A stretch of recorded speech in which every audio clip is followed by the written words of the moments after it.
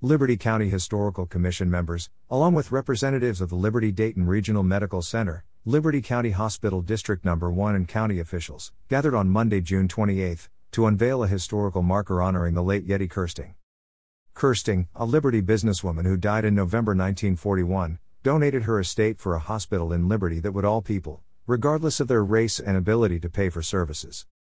It was Miss Yeti's lifelong desire to leave her estate to benefit her fellow man, and she was resolved to do so by accomplishing her dream to establish a hospital, one that would not refuse patients based on skin color or financial circumstances.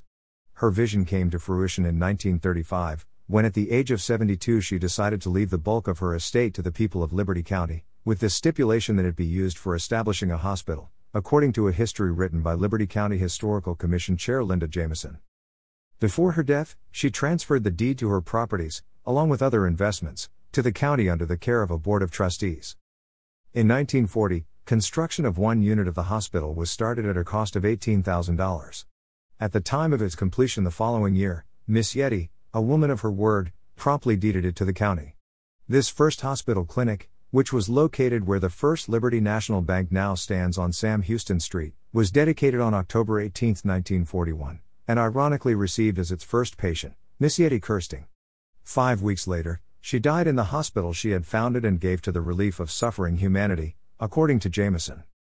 The community eventually outgrew the original hospital, which led to the construction of a newer, expanded facility at the corner of Travis and Magnolia Streets, built at a cost of $400,000 and dedicated on August 12, 1951.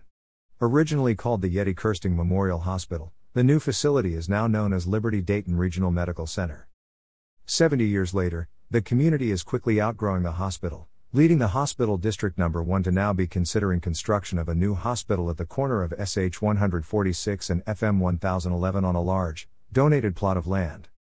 Speakers at the event included Jameson, Liberty County Judge Jay Knight, Liberty Mayor Carl Pickett, and Paul Henry, Vice President of the Hospital District Board. The Commission continues its work on more historical markers to recognize landmarks in Liberty County. However, Jameson said the dates for those marker unveilings will be in the fall.